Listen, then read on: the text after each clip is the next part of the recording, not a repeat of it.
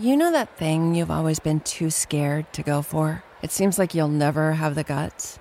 Then a cancer diagnosis. And doing that thing becomes way less scary.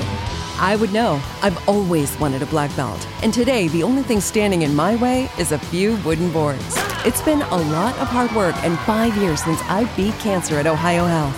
Bring it on. You keep making plans. Visit ohiohealth.com/keepmakingplans to learn more. With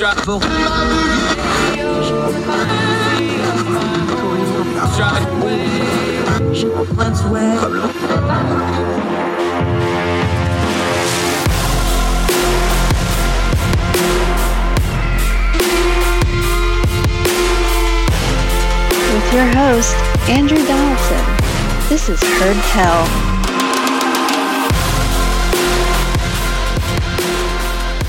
Welcome back to Heard Tell. Okay, let's go down to Argentina, a country we covered a couple of weeks ago in a big picture. We're going to get a little more granular, get some detail of what is going on down there. New face to the program. Happy to have him. Young Voices contributor, also a contributor with things like Forbes Argentina. He is the project manager of Fundación Libertad. I don't think I said that right, but you can correct me when you get there. Marcos Falcone, great to have you on the program, sir. Thank you so much for your time today.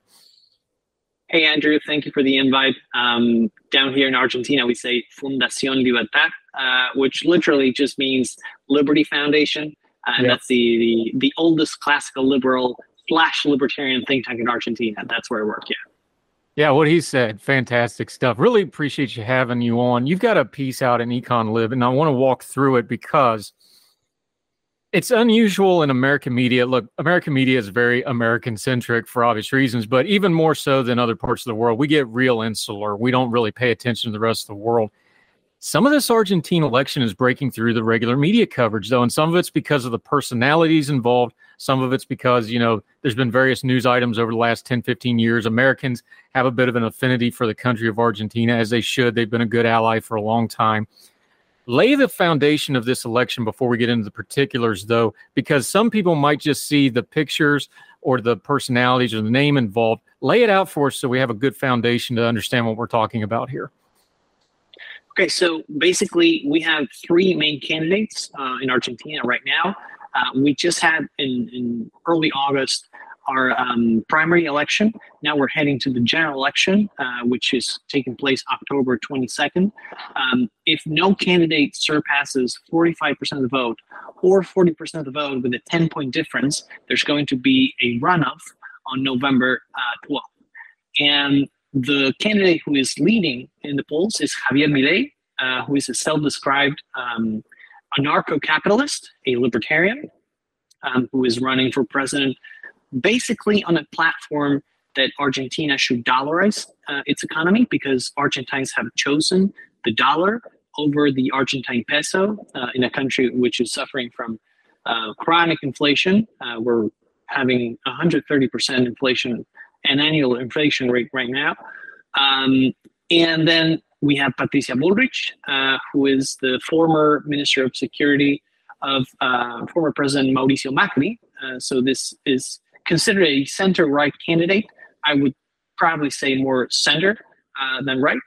And then we have current Minister of Economy, Sergio Massa, who is the classical Peronist, so to say, the classical populist that you always get in Argentine elections.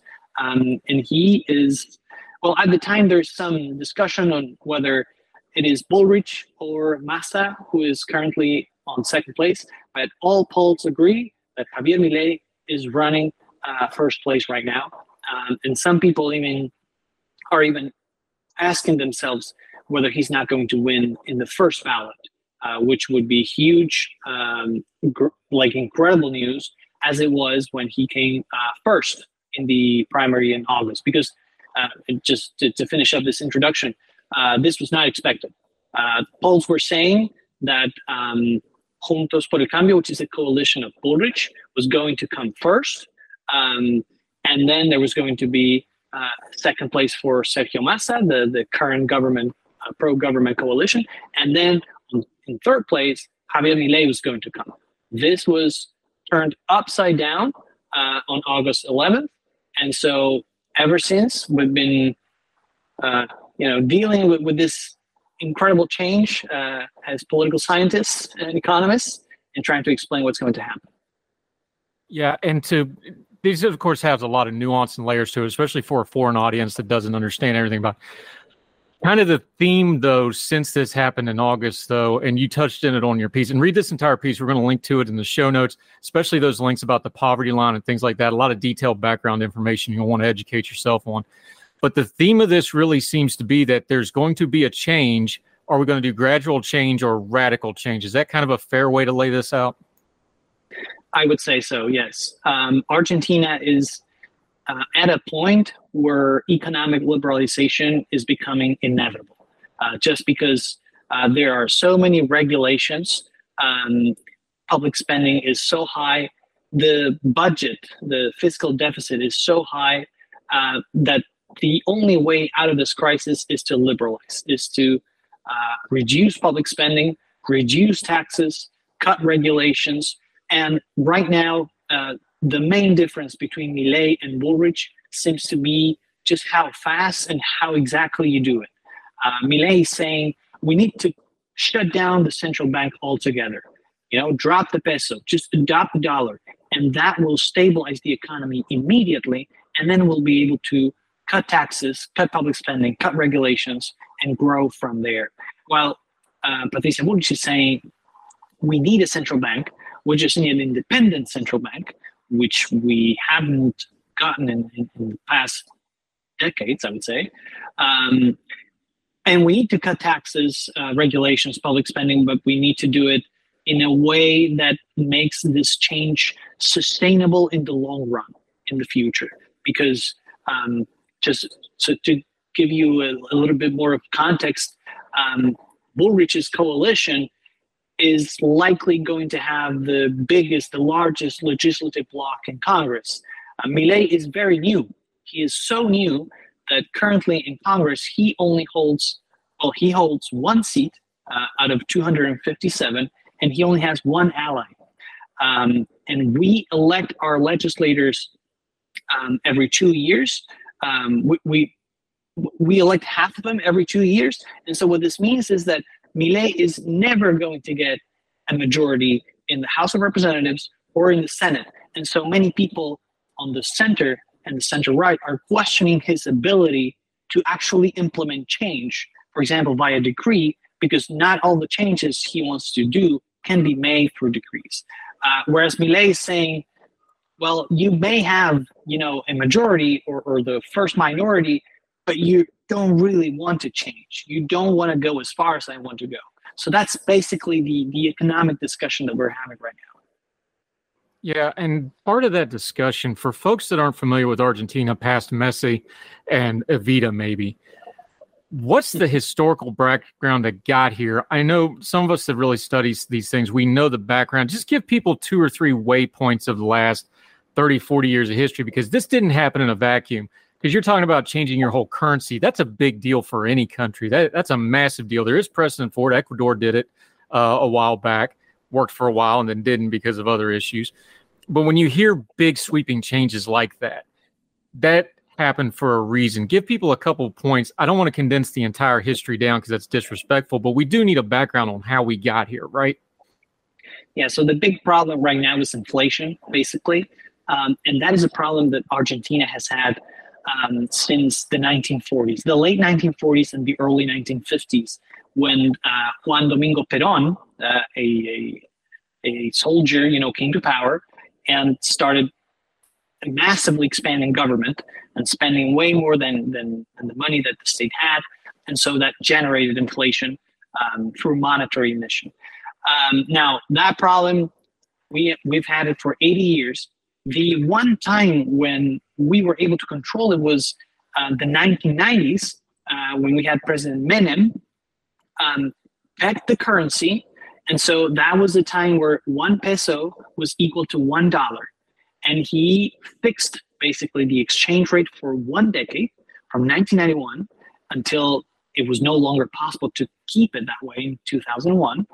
And that was the one time in over the last 80 years that Argentina did not suffer from inflation.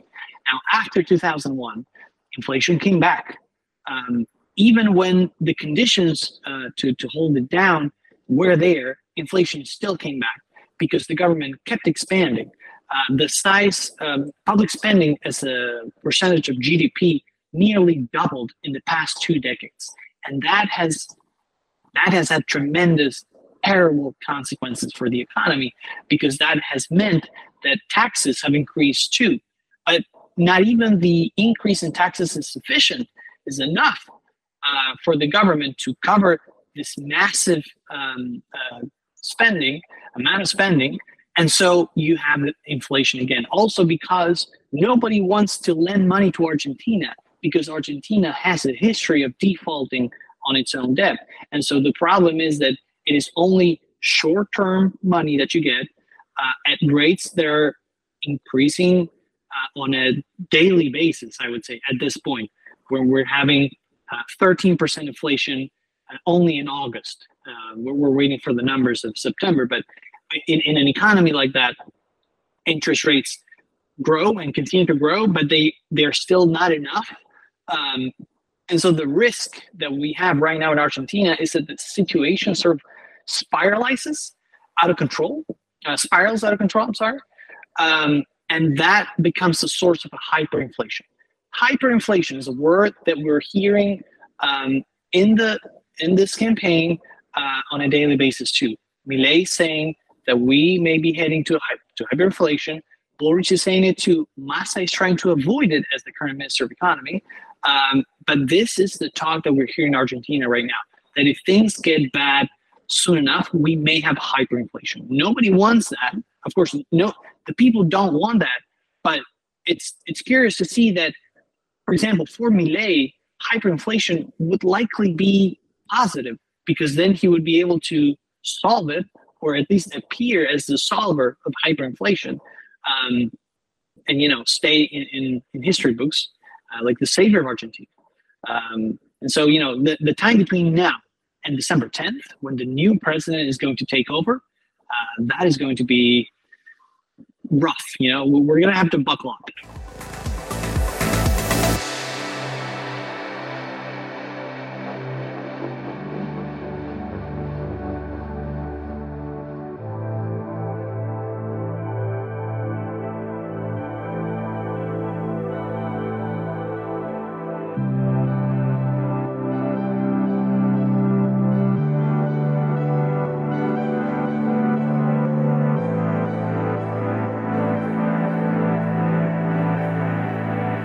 Yeah, Marcos Falcone joining us. When it comes to Argentina, because we have these big personalities, and we'll talk about Milei in just a second, where are the people at? Because the American audience, we don't do real good with fiscal policy. All those numbers go over our head, and we go chase another flashy object in the news. We've had inflation to a smaller scale over the last year or so people are talking about it, but they don't really think about it, I don't think, as far as fiscal policy goes. Where are the people in Argentina? Because we're talking about policy. You're a policy guy. You know well and true, economics is not a sexy, popular thing to talk about. Where are the people at, other than is it just raging at the government, or do they have an understanding and an idea of, no, we don't want to do this? Hyperinflation is one of those words that get people attention. Where are they at in this process, do you think? Well, the great merit of Javier Milei has been to introduce topics like these, like fiscal deficit, like a balanced budget, inflation, in the public mind.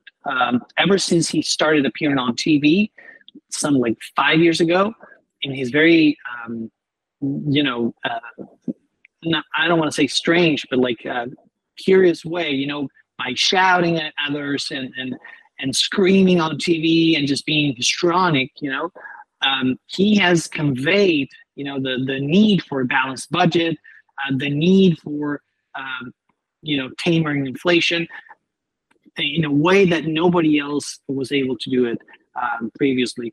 But having said that, I do think that the Argentine people are just fed up, basically, with this situation, and not just with the government, because if the public identify only this government as the culprit, then the coalition that represents the previous government, the Macri government, would be, running first, but it is not.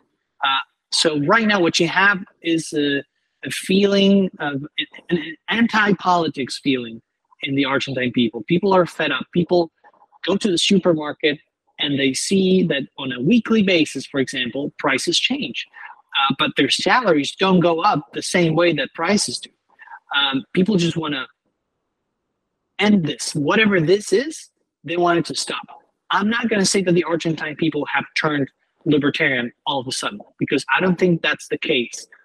I just think we're lucky that the rage that the people are feeling is going to Milei, because it could have well gone to a far left candidate, for example, and that would have been terribly disastrous for the country. But I don't think that people are turning libertarian. I think people are following Milei because they think that Milei has a solution to the economic problems that Argentina faces. Yeah, Marcos Falcone joining us. That's really the heart of all this current issue with Milei, though. And that's why it's broken through the coverage in the international press and in the American press. Look, the press gets lazy. They're going to, in America, they're going to compare everybody to Trump. In BBC, they're going to compare him to Boris Johnson. You get a loud, big personality type. He's got that funny haircut. He's loud. He yells. He's riding down the street in a car with a chainsaw. He's doing all that stuff. Is there substance to the sizzle? Is there steak to the sizzle? That's the question the outsiders have. You already brought it up. There's the questions like, if he gets into power, is he going to have a ruling coalition to actually do this stuff? That's the question people have from the media coverage. As you see it, though, what's a fair representation under the antics, which, as you said, it's people fed up. We've seen it before all through history. You can get the rage to get into the power. Can you channel that into something productive? That's kind of the big question and the unknown here, right? Well, I think Milei's success depends, first on getting elected, which is no certainty. I mean, it is a likely scenario, but we don't have 100% certainty of that. And then I think his success will depend on how on whether he's able to build this coalition that you were talking about. And he has taken steps to already try to secure support, for example, from trade unions. He's trying to get, for example, support from Peronist union leaders. Some of them notoriously corrupt, like the people know they're corrupt. One of them, back in the 90s, once said that, we Argentines, we need to stop stealing for 2 years. And now he's meeting with Milei, and Milei's trying to secure support from him. But why is Milei trying to do that? Because he's likely to attempt changes to labor legislation, for example, that if he has no allies, will not go through, or will be traumatic for the population just because, we'll have demonstrations on the street on a daily basis. And things will become unbearable. So Milei is trying to build this support. I think if he wins the election, then the question will be how exactly does he secure a legislative bloc that is large enough to survive? Because we also have impeachment, for example, here in Argentina.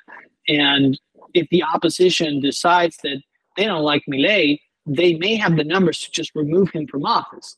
And so he's going to have to talk to the rest of the opposition, most likely, the center-right Juntos por el Cambio coalition, which in turn is composed of various parties, some of them which are more classical liberal than others.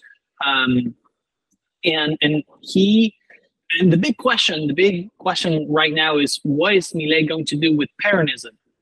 Because he is supposed to be an outsider. He is supposed to be an opponent of both Peronism and anti-Peronism. But then we have some indications that candidates who are running on Milei's behalf at the local level, at the state level, are Peronists. And some of them were part of this government. And some of them were part of the coalition that is currently supporting this government. And so nobody knows whether they are going to stay within Milei's coalition or whether they will go back to their origins. And so there are many questions as to whether Milei will be able to accomplish what he wants. And I think that that's going to depend on his skill, which is going, I mean, if he's going to succeed, he's going to have to go back in his own steps, because he has this style, of being confrontational, of not, of trying to not build alliances of any sort. But if he comes to power, he will have to build alliances, because otherwise he's going to be a failure. And his voters will remind him very quickly of that, because nobody wants to wait for anything. With 130% of inflation and the risk of hyperinflation, everybody wants solutions, and they want them now.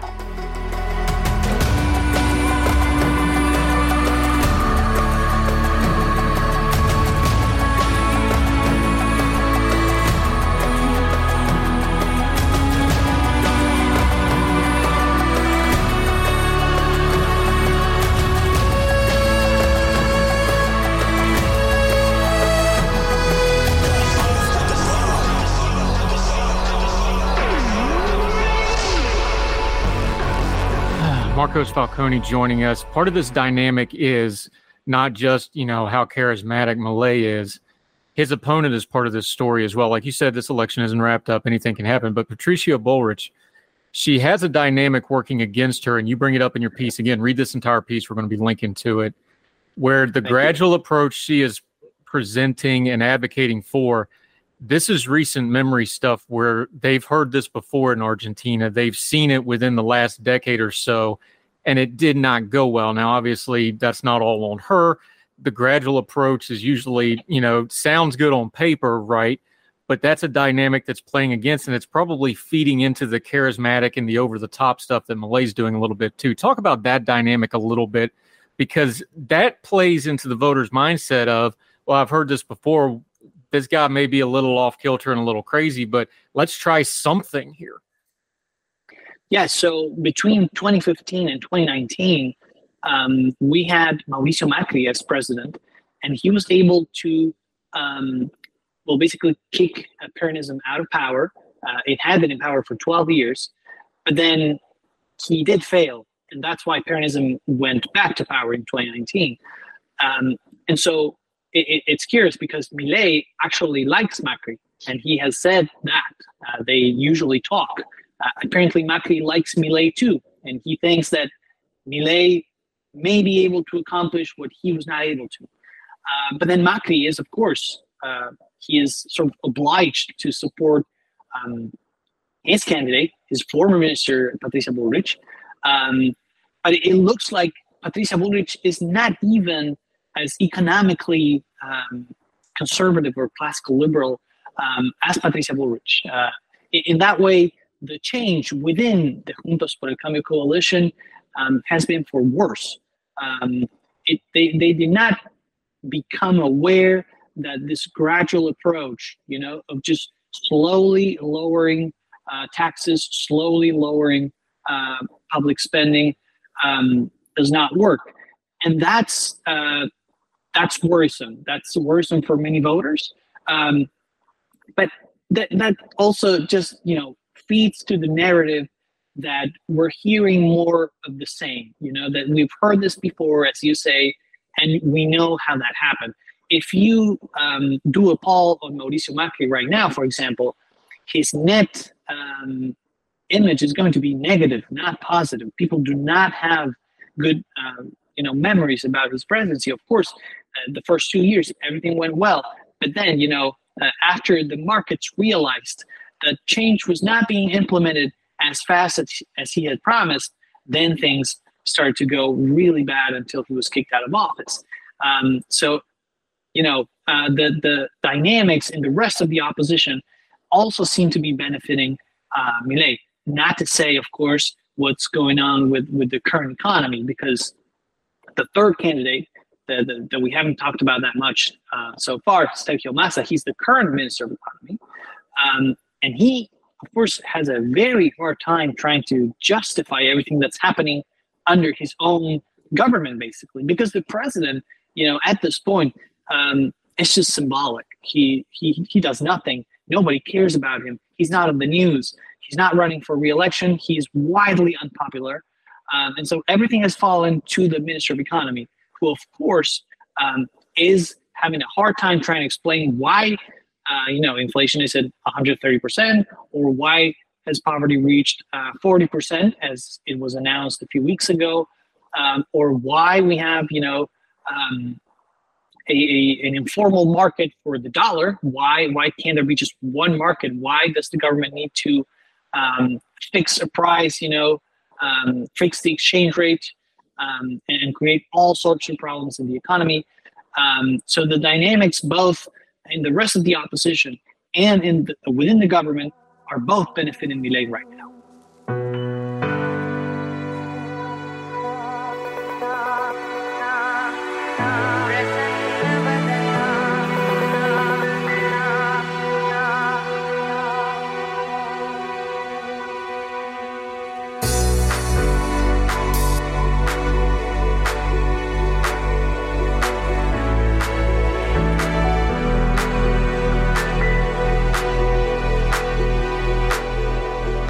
Marcos Falcone joining us. Let's kind of round it off to where we started here.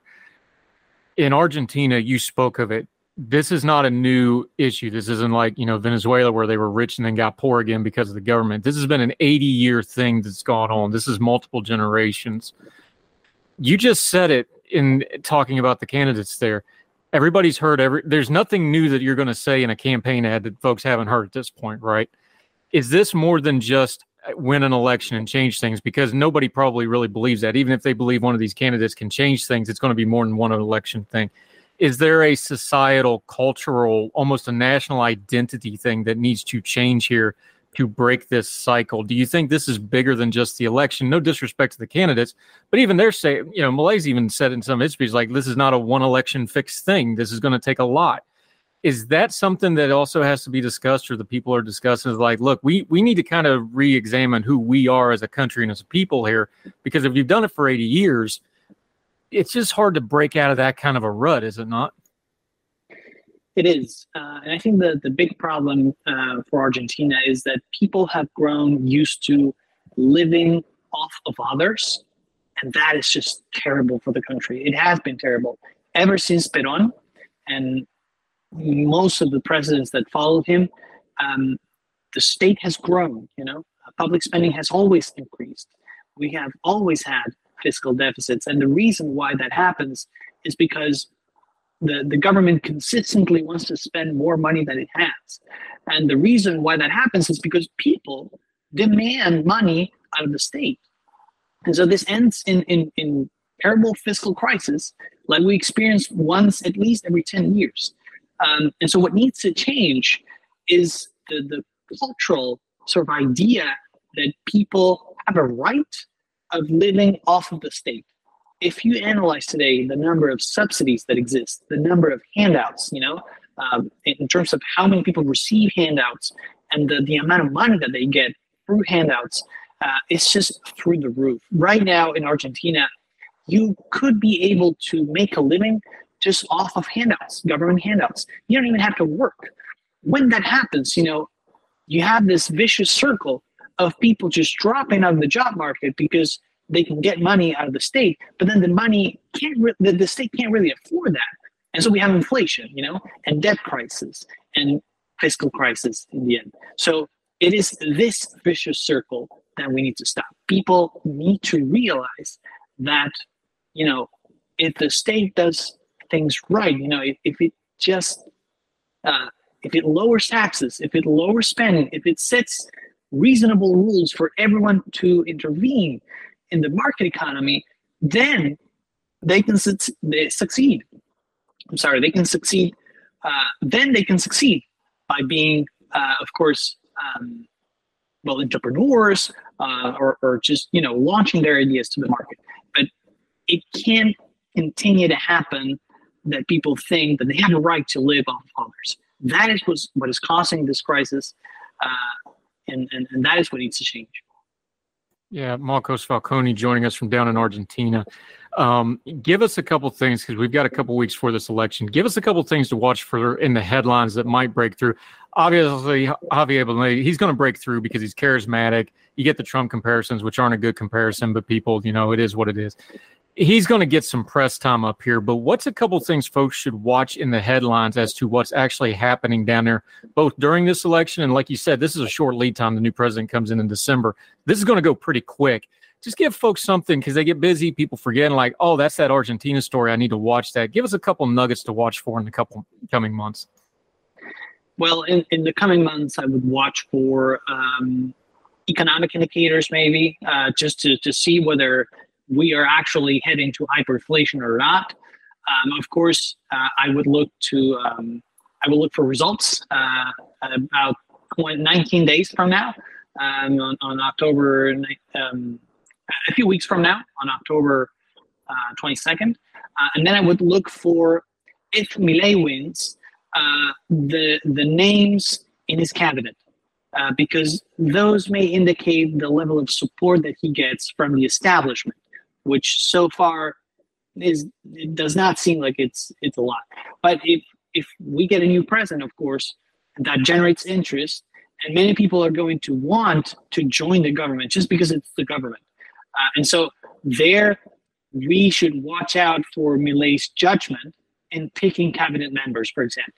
And we should also be aware of what he does and how he tries to contact other parties and coalitions in Congress, because that's going to be key for him to just basically stay in office and block any attempts at impeachment.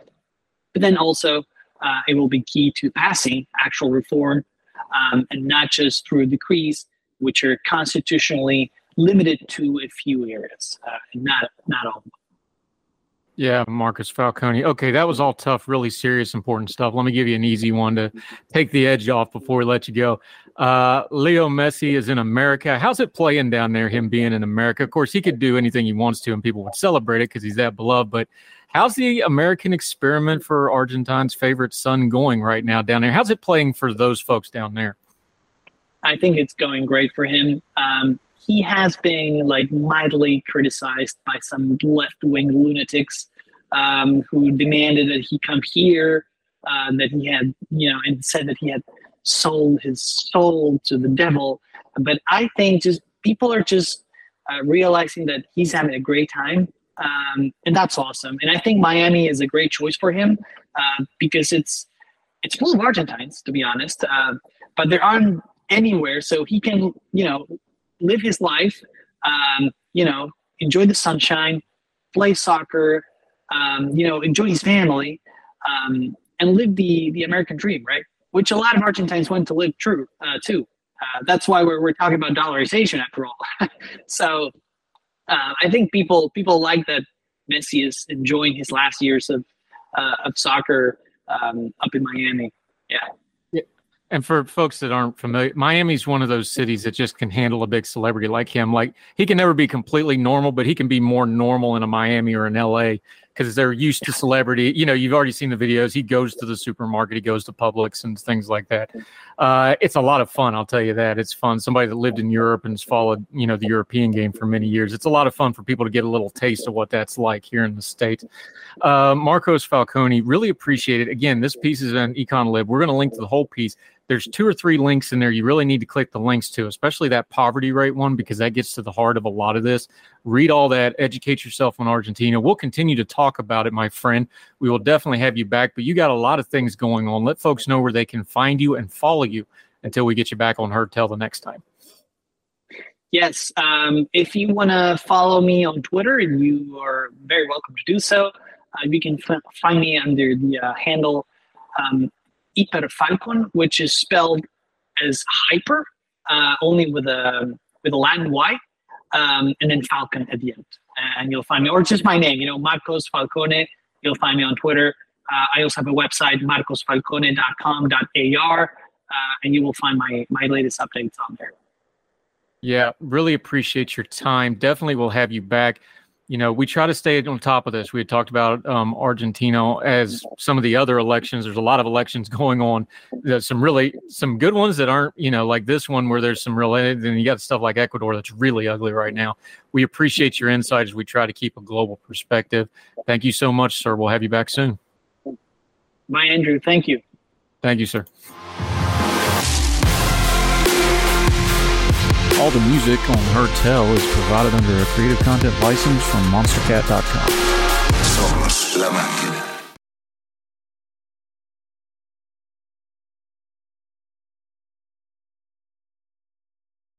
Save big on brunch for mom, all in the Kroger app.